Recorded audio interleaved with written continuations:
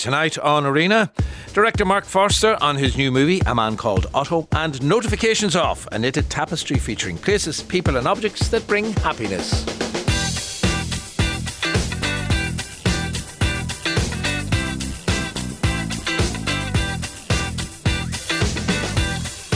51551 is the text. You can tweet the programme at RTE Arena. An immovable object meets an unstoppable force in A Man Called Otto, which stars Tom Hanks and opens this weekend in cinemas. The film is based on the international bestseller A Man Called Ove by Fredrik Backman, which was made into a successful film in his homeland of Sweden. In this latest adaptation, the story is about Otto, a man so broken by the death of his wife that he no longer sees purpose in his life, but all his determined misery is interrupted by the arrival of new neighbours, chiefly Marisol, who pushes him to see beyond his limited circumstances. This feel-good film was produced by Tom Hanks and Rita Wilson and directed by the Swiss filmmaker and Bond veteran Mark Forster, whose films like Monsters Ball, The Kite Runner and Quantum of Solace are part of his repertoire. Recently, I spoke to Mark about the film, but before that, we hear that. Let's listen to a clip from A Man Called Otto. Here is Mariana Trevino as the newly arrived Marisol knocking on Otto's door for the very first time. Hi. We wanted to properly introduce ourselves because, we're going to be neighbors and everything, so... Okay. Bye.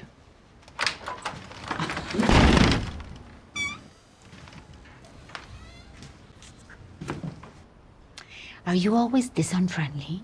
I'm not unfriendly. Okay, you're not. No. You're not unfriendly. Every word you say is like a warm cuddle. I first read the book and fell in love with the book and loved it, and I thought was like I cried and I laughed, and then I saw that there was a film was made out of that book, so I watched a Swedish movie by Hannes Holm, which I also truly enjoyed. And then ultimately, I felt though that, it's interesting when you read the book, it's almost very Shakespearean, these characters, that you can literally, like Hamlet, you can do this in any kind of country with anyone, because I feel like we all know an Otto and it translates into any kind of culture. So I believe that we actually could do more versions of this book in movies in different cultures. When you say we all know an Otto, we probably do, and we can't mention any of their names to anybody. But how would you describe him? Because he's a very interesting character. I believe a lot of people who get grumpy and angry often, you have to look at why are they that way, and it often comes from grief and sadness, and they become sort of disillusioned with the world, and there comes the anger and bitterness comes out of that, and sort of that's, I think, what happened obviously with Otto, and it's the loneliness on top of it. And I don't want to spoil the movie for everyone, but this loneliness that doesn't give him any reasons to live, and ultimately he finds again reasons to live, and that comes through community. And I think that's what I love about the book and the film as well. It's life affirming. It brings a community together, and I think it's really so important for us to have a healthy social structure and people who care, and we feel like we play a role in society and we can contribute to society. Yeah, and it's interesting that effectively the film is set. Yeah, we do. There are flashbacks, and I will come to those in a minute. But to a large extent, the film is set in what is a little cul-de-sac, a little closed-off road where only the people who live on that road would be in there. So it really is. It's a sense of community. Is there a claustrophobia in that as well as a positive side to it? Yeah, I think anybody who lives in a sort of cul-de-sac community, there's a bit of a claustrophobia in it, because you have to work out to live with one another, and everybody has their little quirks. And I think instead of those little quirks we all have, to that those divide one another, that bring us together. And I think that's, for instance, obviously, Otto has the new neighbors who move in, who trying to bridge and open him up through bringing food over to him, and Marisol, Mariana Trevino, who is really, I think, a discovery and a fantastic actress, is really her persistency of trying to connect with the neighbor and try is remarkable. And I'm like, like looking at me, if I would have a neighbor who doesn't want to communicate, I probably would retreat. I wouldn't keep on pushing that envelope. Yeah, she does. Her character really, works hard to make that connection, because you could give up on him.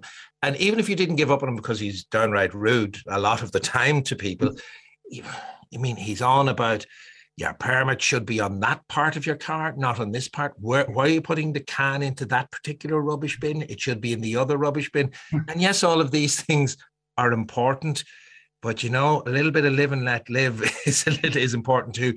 If you didn't have somebody like Tom Hanks playing grumpy old Otto, you could be in trouble.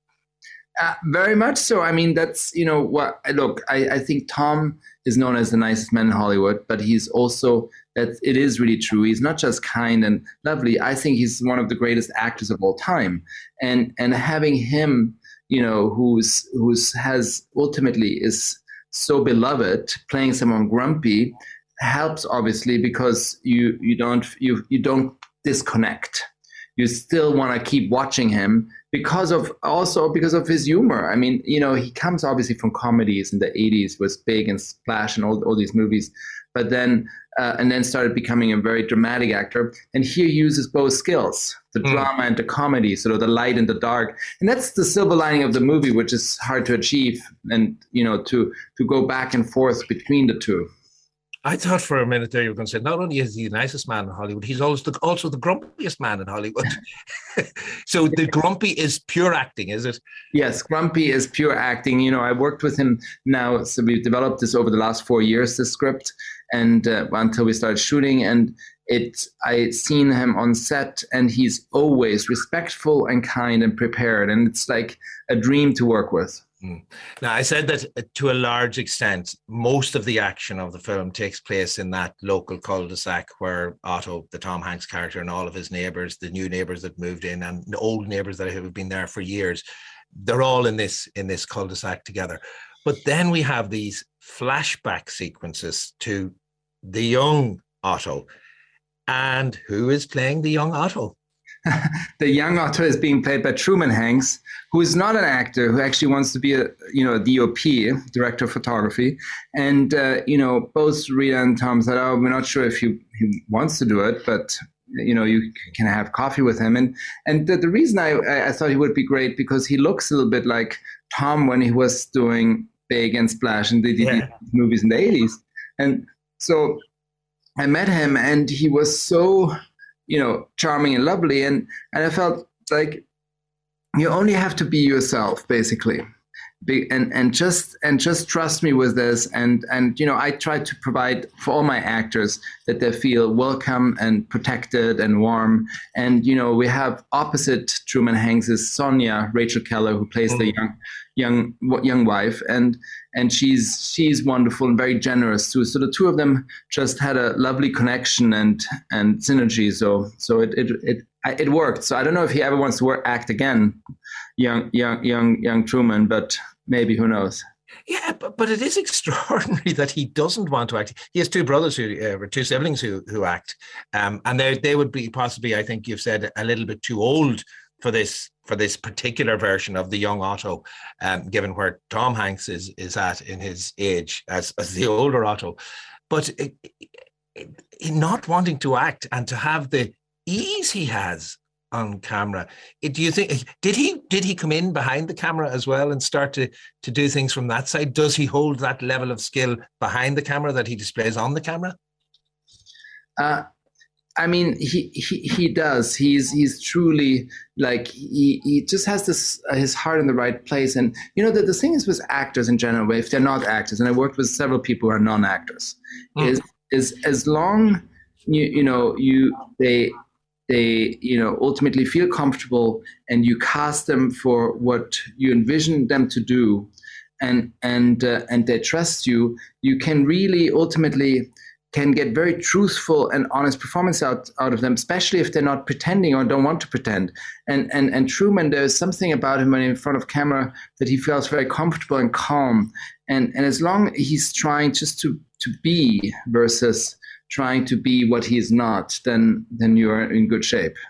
I guess that in some ways is the secret of good acting, isn't it? You know, that sometimes the non-actors, and I wonder how you handle this situation, they feel, in fact, I've got to really act, I've got to really pretend, I've got to be really angry here, or I've got to be really sad here, and they do this kind of signaled version of what happy is or what sad is.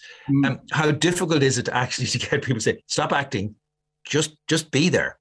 I think, it's, as a director, it's a lot of in casting. You really have to look at those signs and see what do certain actors bring to the role, and how truthful they are. And then, there are some actors that are technically so skilled because, the theater, musical theater, film, everything. And they're just like Tom Hanks, who is just brilliant, but he's naturally, instinctually great. He has a fantastic emotional intelligence.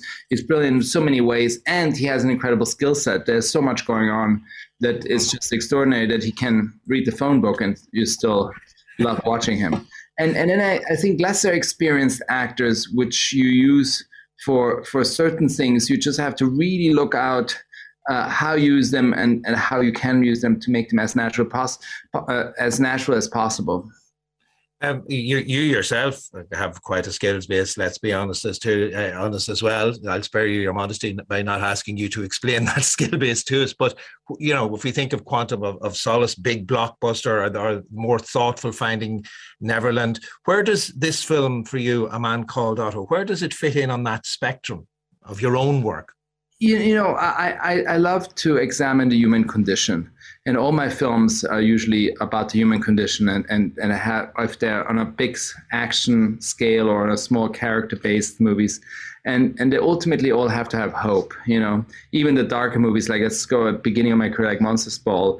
At the end, there's the ending where Halle Berry suddenly has to decide if she's going to kill Billy Bob or not, and she decides not to and forgive him and breaks the circle of violence. And that's sort of like always the hopefulness, because I always feel like my glass is glass has half full or half empty, and I always see myself as half full and being positive.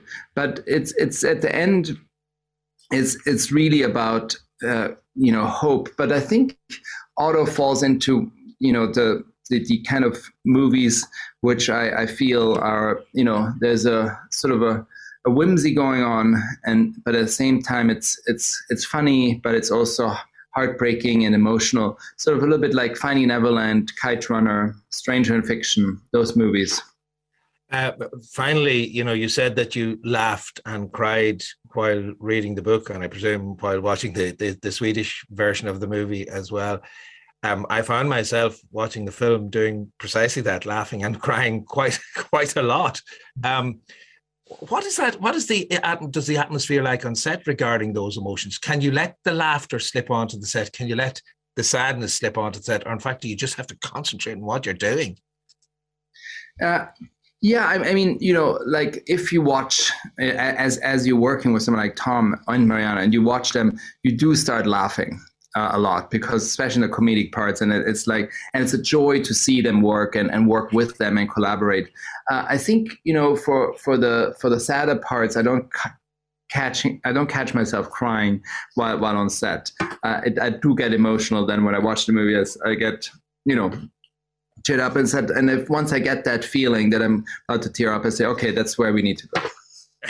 So directors don't cry, is that it? I think because I'm Swiss, we have a very ultimately a very repressed emotional life. All right. Well, listen, I'll wrap up now and let you go off and have a little cry with nobody watching. Exactly. Thank you so much. Thanks for being with us today, Mark. Thank you. All right. Thank you, Sean. No.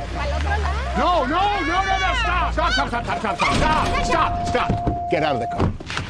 Get out of the car. I'm sorry. How you can make it this far through life without knowing how to back up a trailer? My God, a dog with one front paw and cataracts could have done better than that.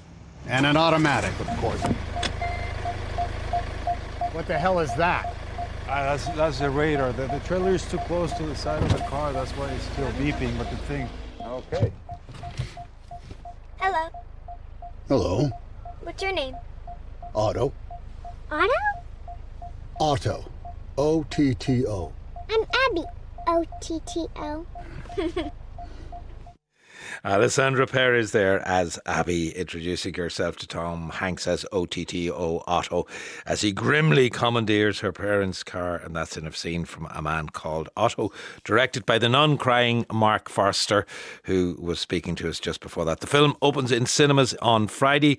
We will be reviewing it on tomorrow night's Arena. Niall McCabe is an Irish singer-songwriter hailing from Clare Island, County Mayo. Fans of Irish trad and fusion will recognise his voice from the band Bioga, but Niall has toured Ireland, Europe and the USA, supporting the likes of Ed Sheeran and Foy Vance. A month from now, February the 3rd, Niall McCabe will release his forthcoming album. It's called Rituals, but this week he releases the single from that album, which is simply called The Ritual.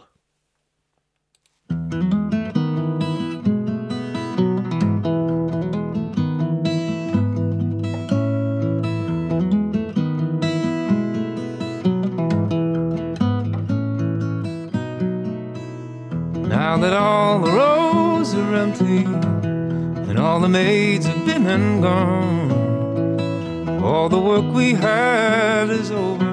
Come sit with me in the evening sun.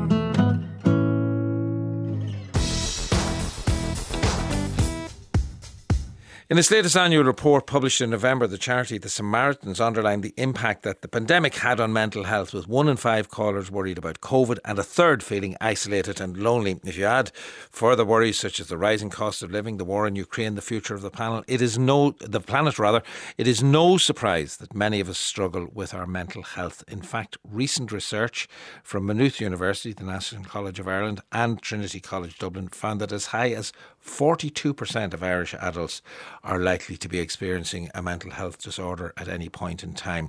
First Fortnight is a charity that challenges mental health prejudice through arts and cultural action. They have commissioned work by Electronic Sheep, a duo made up of visual artist Helen Delaney, who is here with me in studio, and long-time friend and collaborator Brenda Ahern. The result is a knitted tapestry called Notifications Off, which depicts places, people and objects that bring happiness. Delighted that Helen is with me in studio this evening, as well as one of the 20 people who were asked to contribute to Notifications Off. The one of the 20 who's with me this evening is First Fortnight CEO Maria Fleming.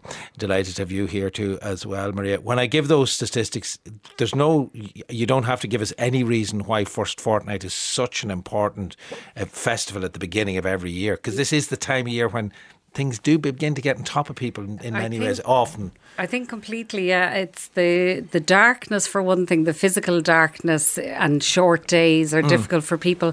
But there's such pressure around the build-up to Christmas and New Year. There's pressure to be happy and have that hallmark Hollywood experience. And that's just not the case for the majority of people. So we like to come along in January and be a bit of an oasis in the darkness and bring some cultural activity. And this year, I was even getting tired listening to the list you read about all that's yes. faced us the last while. So this year, more than ever, we've just said we need some hope and we need some celebration, and we need to get together and sit in an audience together and celebrate fabulous artists like the wonderful one sitting beside me here, and have some time to be hopeful and look at what is positive, what has been achieved.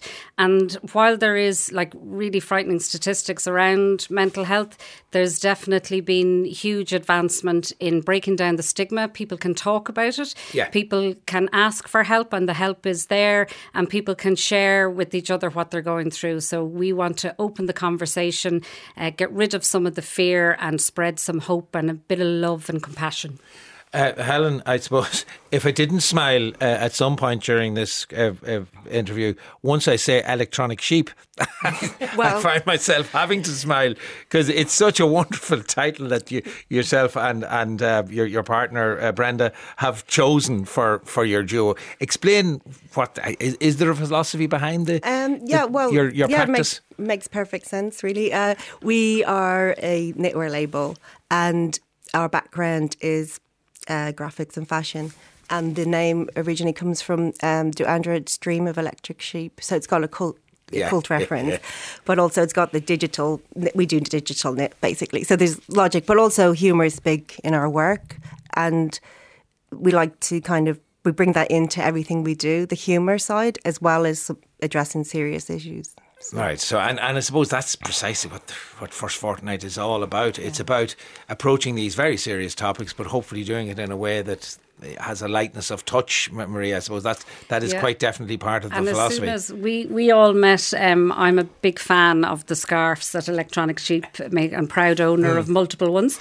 And when we met, I went along to a retrospective exhibition of their scarves and started talking to Brenda and Helen about First Fortnight and about was it possible to do a collaboration. And we really connected on that sense of humour, sense of fun, celebration, while also an element of advocacy, campaigning, activism. So it was a perfect combination. So yourself and Brenda, then Helen, sat down and started talking about, right, we're going to do. Was a tapestry a pretty immediate idea? Yeah, well, as Maria was saying, when we first met, we were at NCAD Gallery, where we have done our first tapestry of this scale, which is like 3 meters by just over 1 meter. So it's quite a big piece of work for us, and very detailed. So when Maria saw this, it's a community art piece, and it was an obvious choice that would be the next thing we would do with them. And so as soon as they walked out the door of NCAD Gallery, we were like, Brandon already got our notebooks out. That's how we work together. Yeah. We've been, friends and worked together for so long.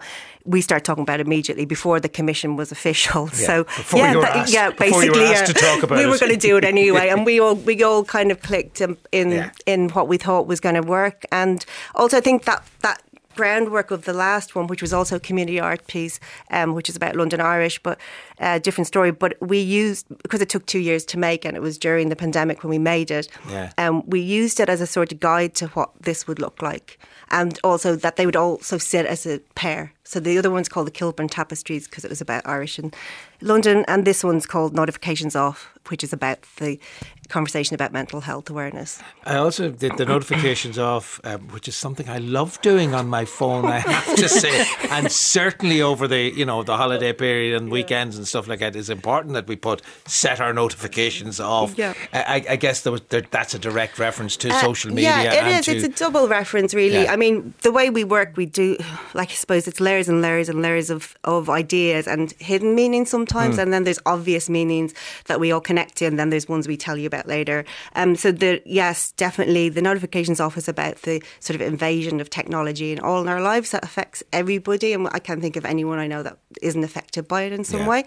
And then there's the Notifications Off about the bigger picture, about the news, the world, everything that we're all sort of panicking about, and then our own heads. That's another level of how do you switch off your own brain sometimes. How do you get the monkey off your shoulder? How do you give yourself some space to just stop? Yeah. And it's very hard to get your own head quiet. And I think everybody, we feel that everyone's on different levels, and people have more serious issues or problems. But at the same point, we've all got thoughts in our heads.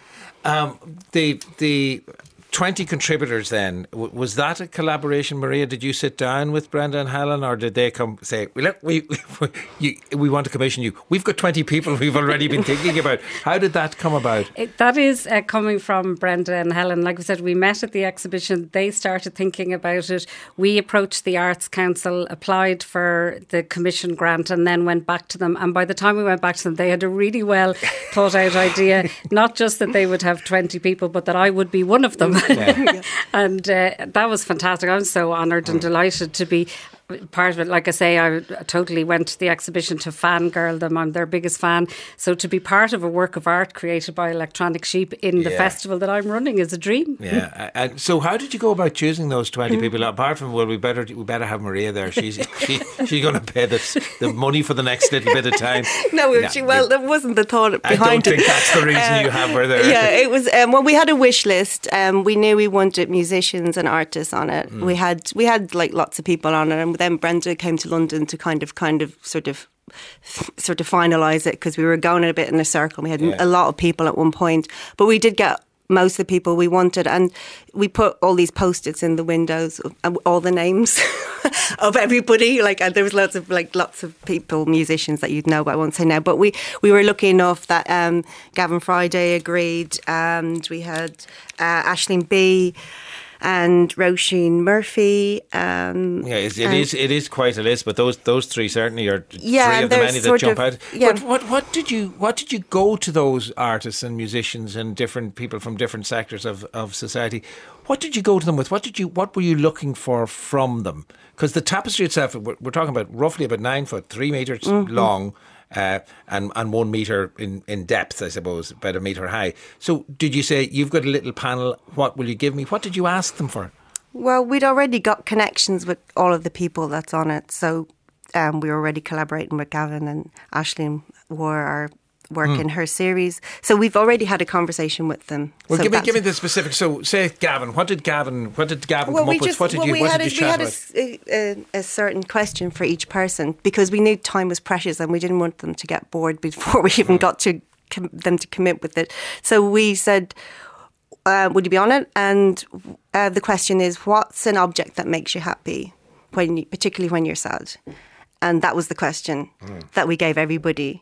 And Gavin was like, oh, Stan and Ralph, the dogs, and, and you can see he's, in his profile and stuff, that he's always got the two with them. And they're there in the foreground, the two of them, and they're gorgeous little things. But, so that was Gavin. And then Aisling B is, as you know, really funny. Yeah. But her series also was like, really appropriate, because her series This Way Up was about mental health and a girl in London struggling with mental health illness. And so she, of course, told a really funny story about somebody giving her potato waffles or something like that during the pandemic. And I said, we're all coming out of the pandemic, so there are, even though we don't want to talk about it, it is really what happened to everybody. So her story is really funny. It was just that helped her during a moment of crisis. And so do we get potato waffles on the page as part of the tapestry? Yes, we'll have them at the launch. Yeah.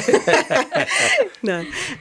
So there was just different things. Roisin Murphy was her speakers, and actually one of the reasons we asked Roisin, apart from admiring her work and everything, was that during pandemic as well, she's on Instagram like dancing crazily around the front room, like in a really positive way. Yes. And just she cheered us up anyway. So I'm going to listen to a piece of the song here. The song is called This Is Pete, a song by Dinah Brand. Maybe you'd tell me a little bit about the song and how that finds its way onto the tapestry, what way it manifests itself on the piece of work. Well, we wanted a typographic panel. It's sort of part of our signature style, and we like using language in our work. So we knew we wanted to work with a musician for this piece, and one of the people that we knew, which is Dylan Phillips, is like a long-term sort of band person from Dublin, which I would say since the 90s, and he's been in various bands. And we just love his songwriting. So apart from his voice and the music that goes with it, you could just look at the words themselves, and they're just really great. So the words are kind of they're written almost like as if they're the spines of books. They're like a row of books. So maybe give me just a little taste of the lyrics before we listen to the song. It starts with meekness in the guts, born Slade, and if I don't believe in myself, it's all because my name is Pete. Let's have a listen to the song and see how that manifests itself in music.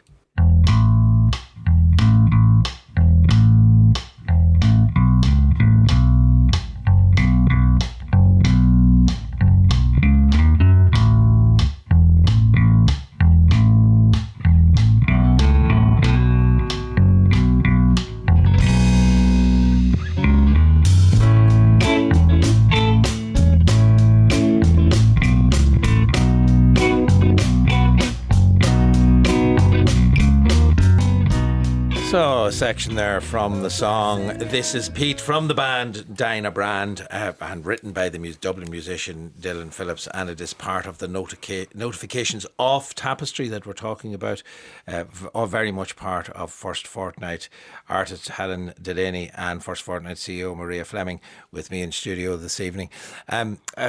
Maria, Helen had mentioned how, or you had mentioned, I don't know which of you told me that you were part of the group of people who was asked. So yes. What story did you want to tell of yourself on the tapestry? Well, it was a bit of a no-brainer. So the question like they ask is, what object makes you happy when you're sad? And I said my electronic sheep scarf, because I'm such a sycophant.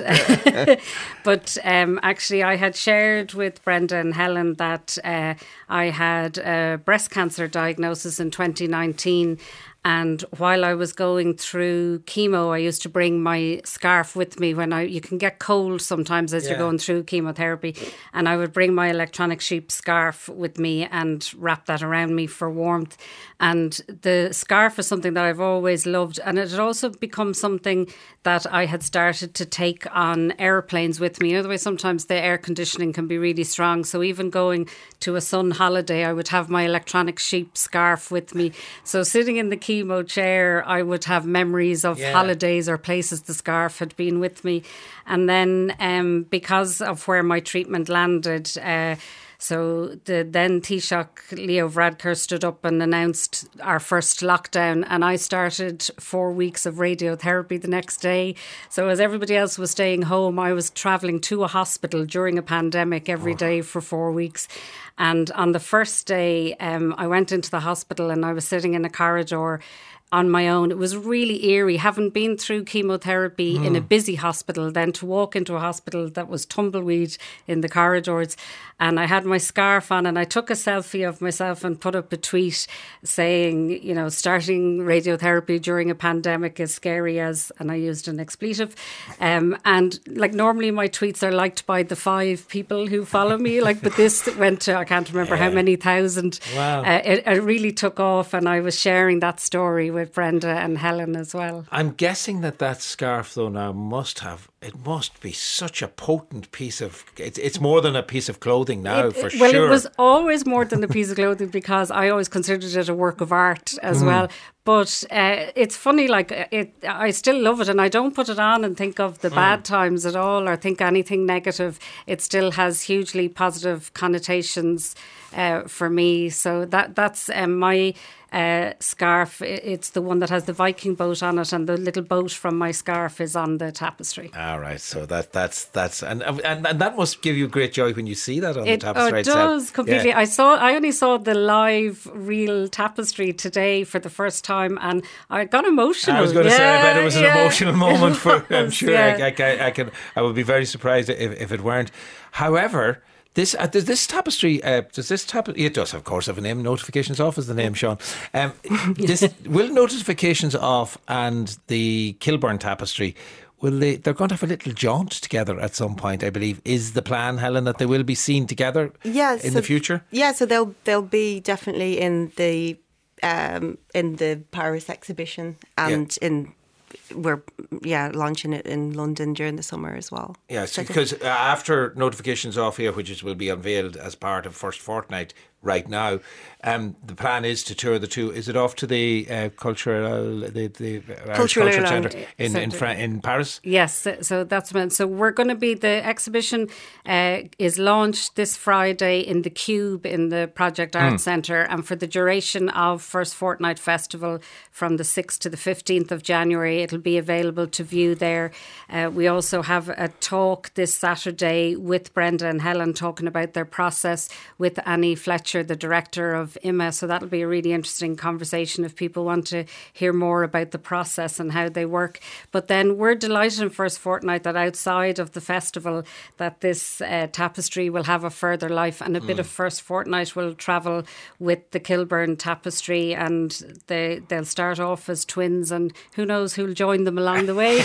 And there is something also that strikes me about tapestry, and I guess this is part of, I presume was part of your thinking, Helen. You know, we often hear of that, the process of quilt making, particularly in America, where groups of women or groups of any community would sit around the table, and it really was about knitting a whole lot of people together. I suppose tapestry does the same thing. Yeah, I think the people the 20 contributors, most of them have said that we spoke to since were like, that really was really therapeutic. And in fact, so it is a bit like the quilt. It's like bringing all these people together, but it is a community piece of art. So actually, the bigger picture is that it will be hopefully open up all this conversations and positivity and discussions, and even maybe discussions that need to be had. Or you could imagine, I don't know, anyone could go down and look at it, and hopefully they'll get something, take away something from it. But there's a lot on it. There's loads of details, and there's also a panel that describes the 20 contributors and their little anecdotes and their stories. So we're not just, there's stories about, there's lots of stories. There's bereavement, there's gender stories, there's loneliness, there's bullying, there's stories, but you know, it's done in a sort of it's undercurrent, if that makes sense. There's a real lightness of touch in it. Yeah, you don't have to, you can dig as deep as you want, basically. And some of the stories are still untold, and I think as time goes on, the conversation will continue and people will tell more. So some people said, I'm just giving you a snippet of my story, but then they want to talk about it again. If you do go in to look at it, turn your notifications off. Follow the signs. Do what they say. So that the tapestry called Notifications Off will be unveiled at the Project Art Centre, the Cube space, on Friday the 6th of January. 4:30 p.m. is the plan there. It will remain on display there until the 14th of January. Full details on projectartcentre.ie and indeed on firstfortnight.ie, which will tell you not just about that, but of course about everything happening at First Fortnight. And we'll be dealing with lots of the stuff, I know, over the coming nights and weeks as well here on Arena. And if anything bothers you or has cropped up for you, if you've been affected by any of the issues raised in our conversation this evening, go to rte.ie/helplines, and that might set you off on a journey that could be very helpful at this time of year. But do go in and have a look at the tapestry, because that might be an even more enjoyable journey for yourself. Firstfortnight.ie. Maria, Helen, thanks very much for coming in this evening. Thank you.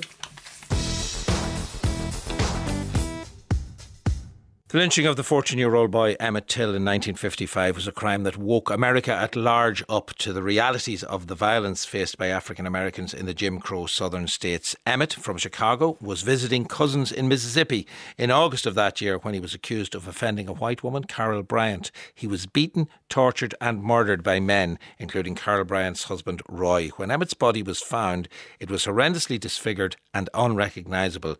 But his mother, Mamie, made the extraordinary decision to allow his body to be photographed and to have an open casket at his funeral, which was attended by thousands of people. The images of his body went around the world and caused global revulsion and horror. Those images were a catalyst for the civil rights movement, inspiring the likes of Rosa Parks and Martin Luther King Jr.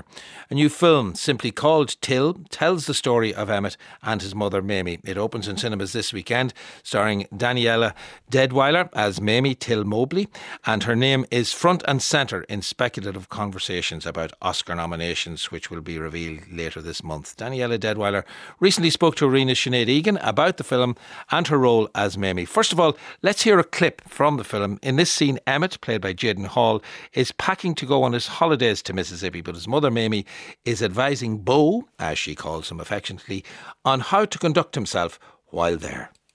All right, now you're going to miss your train.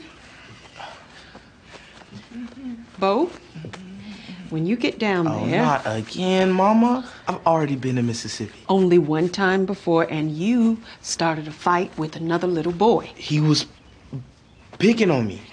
You're in the right to stand up for yourself, but that's not what I'm talking about. They have a different set of rules for Negroes down there. Are you listening? Yes. You have to be extra careful with white people. You can't risk looking at them the wrong way. I know. Bo, be small down there. Danielle, how aware were you of the story of Emmett Till growing up? I mean, do American children learn about him and his mother in the course of their education? Yes, well, I learned about it very early in elementary school, but you get the real black and white, simple information, right? It's like a blip along the historical timeline.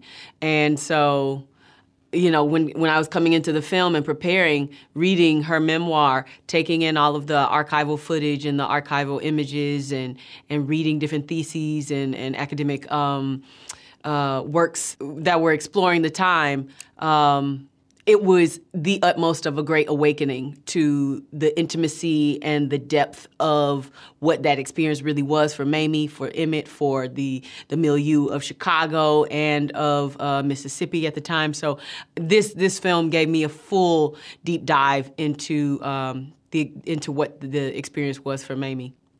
The relationship between mother and son is really beautiful, and it's so heartbreaking to watch because, I mean, we know what's going to happen here.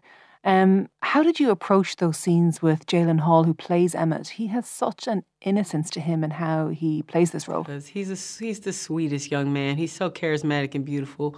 In the same way that I approach life in dealing with my own child, who is a 13-year-old young boy.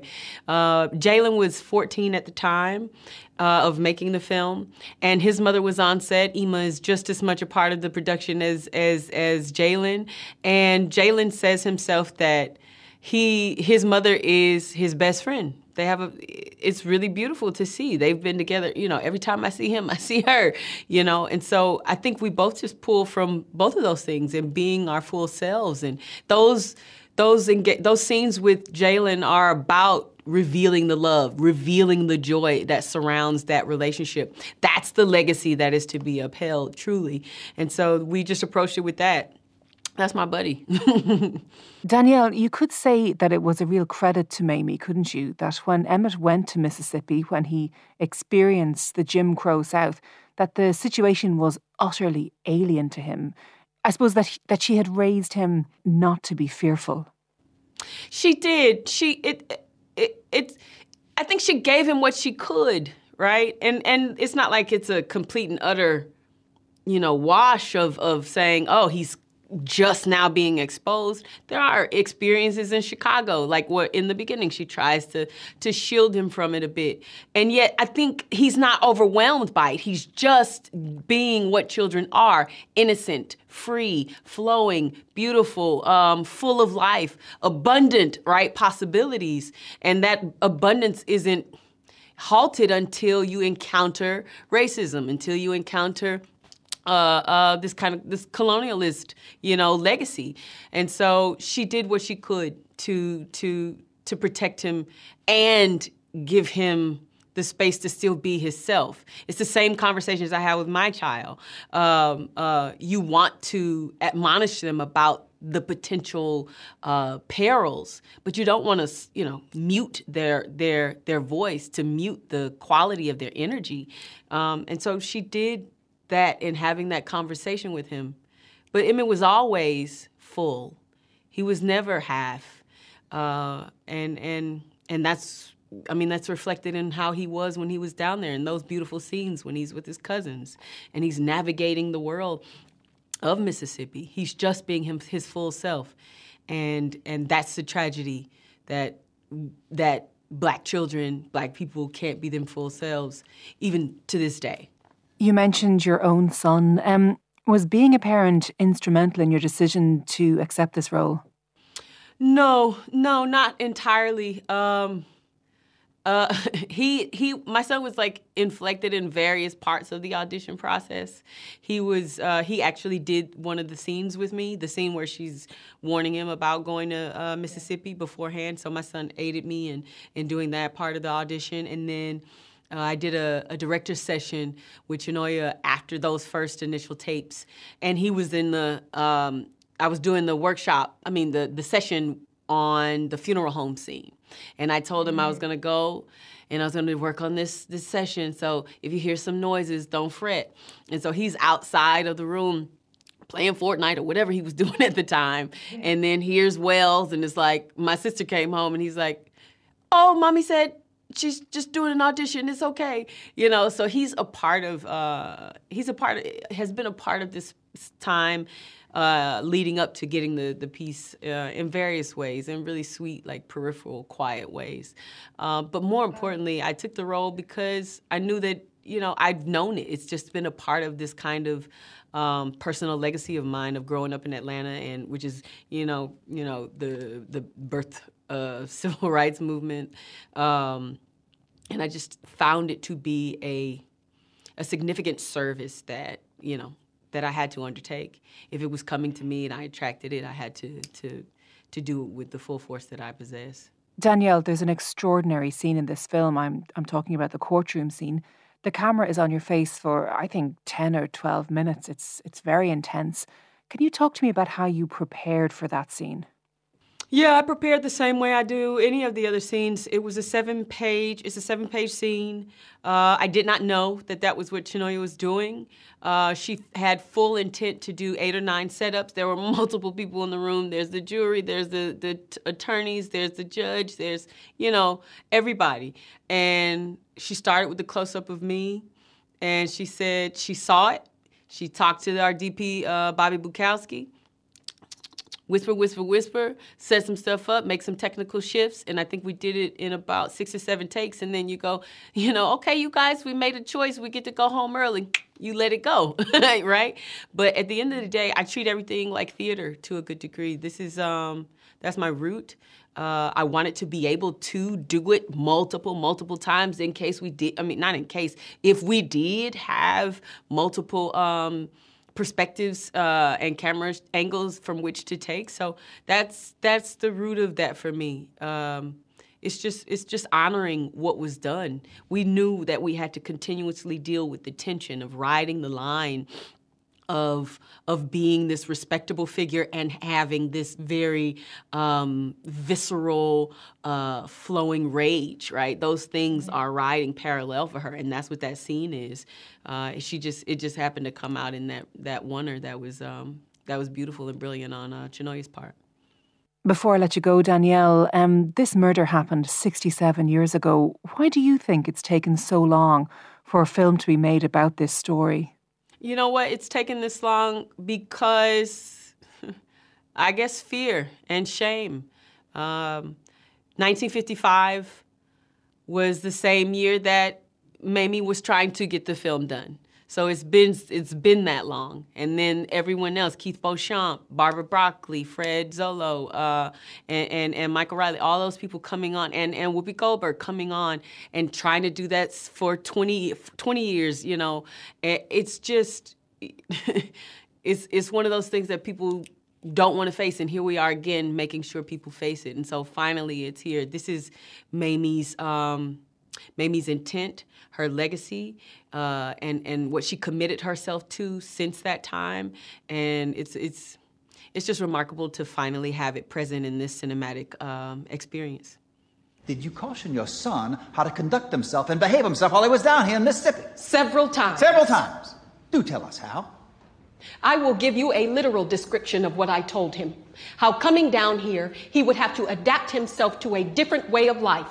Be very careful about how he spoke and to whom he spoke, and to always remember to say yes, sir, and no, ma'am. I told him that if ever an incident should arise where there would be any trouble of any kind with white people, that if it got to the point where he needed to go down on his knees before them, well, I told him not to hesitate to do so. Like if he bumped into somebody on the street and they might get belligerent or something.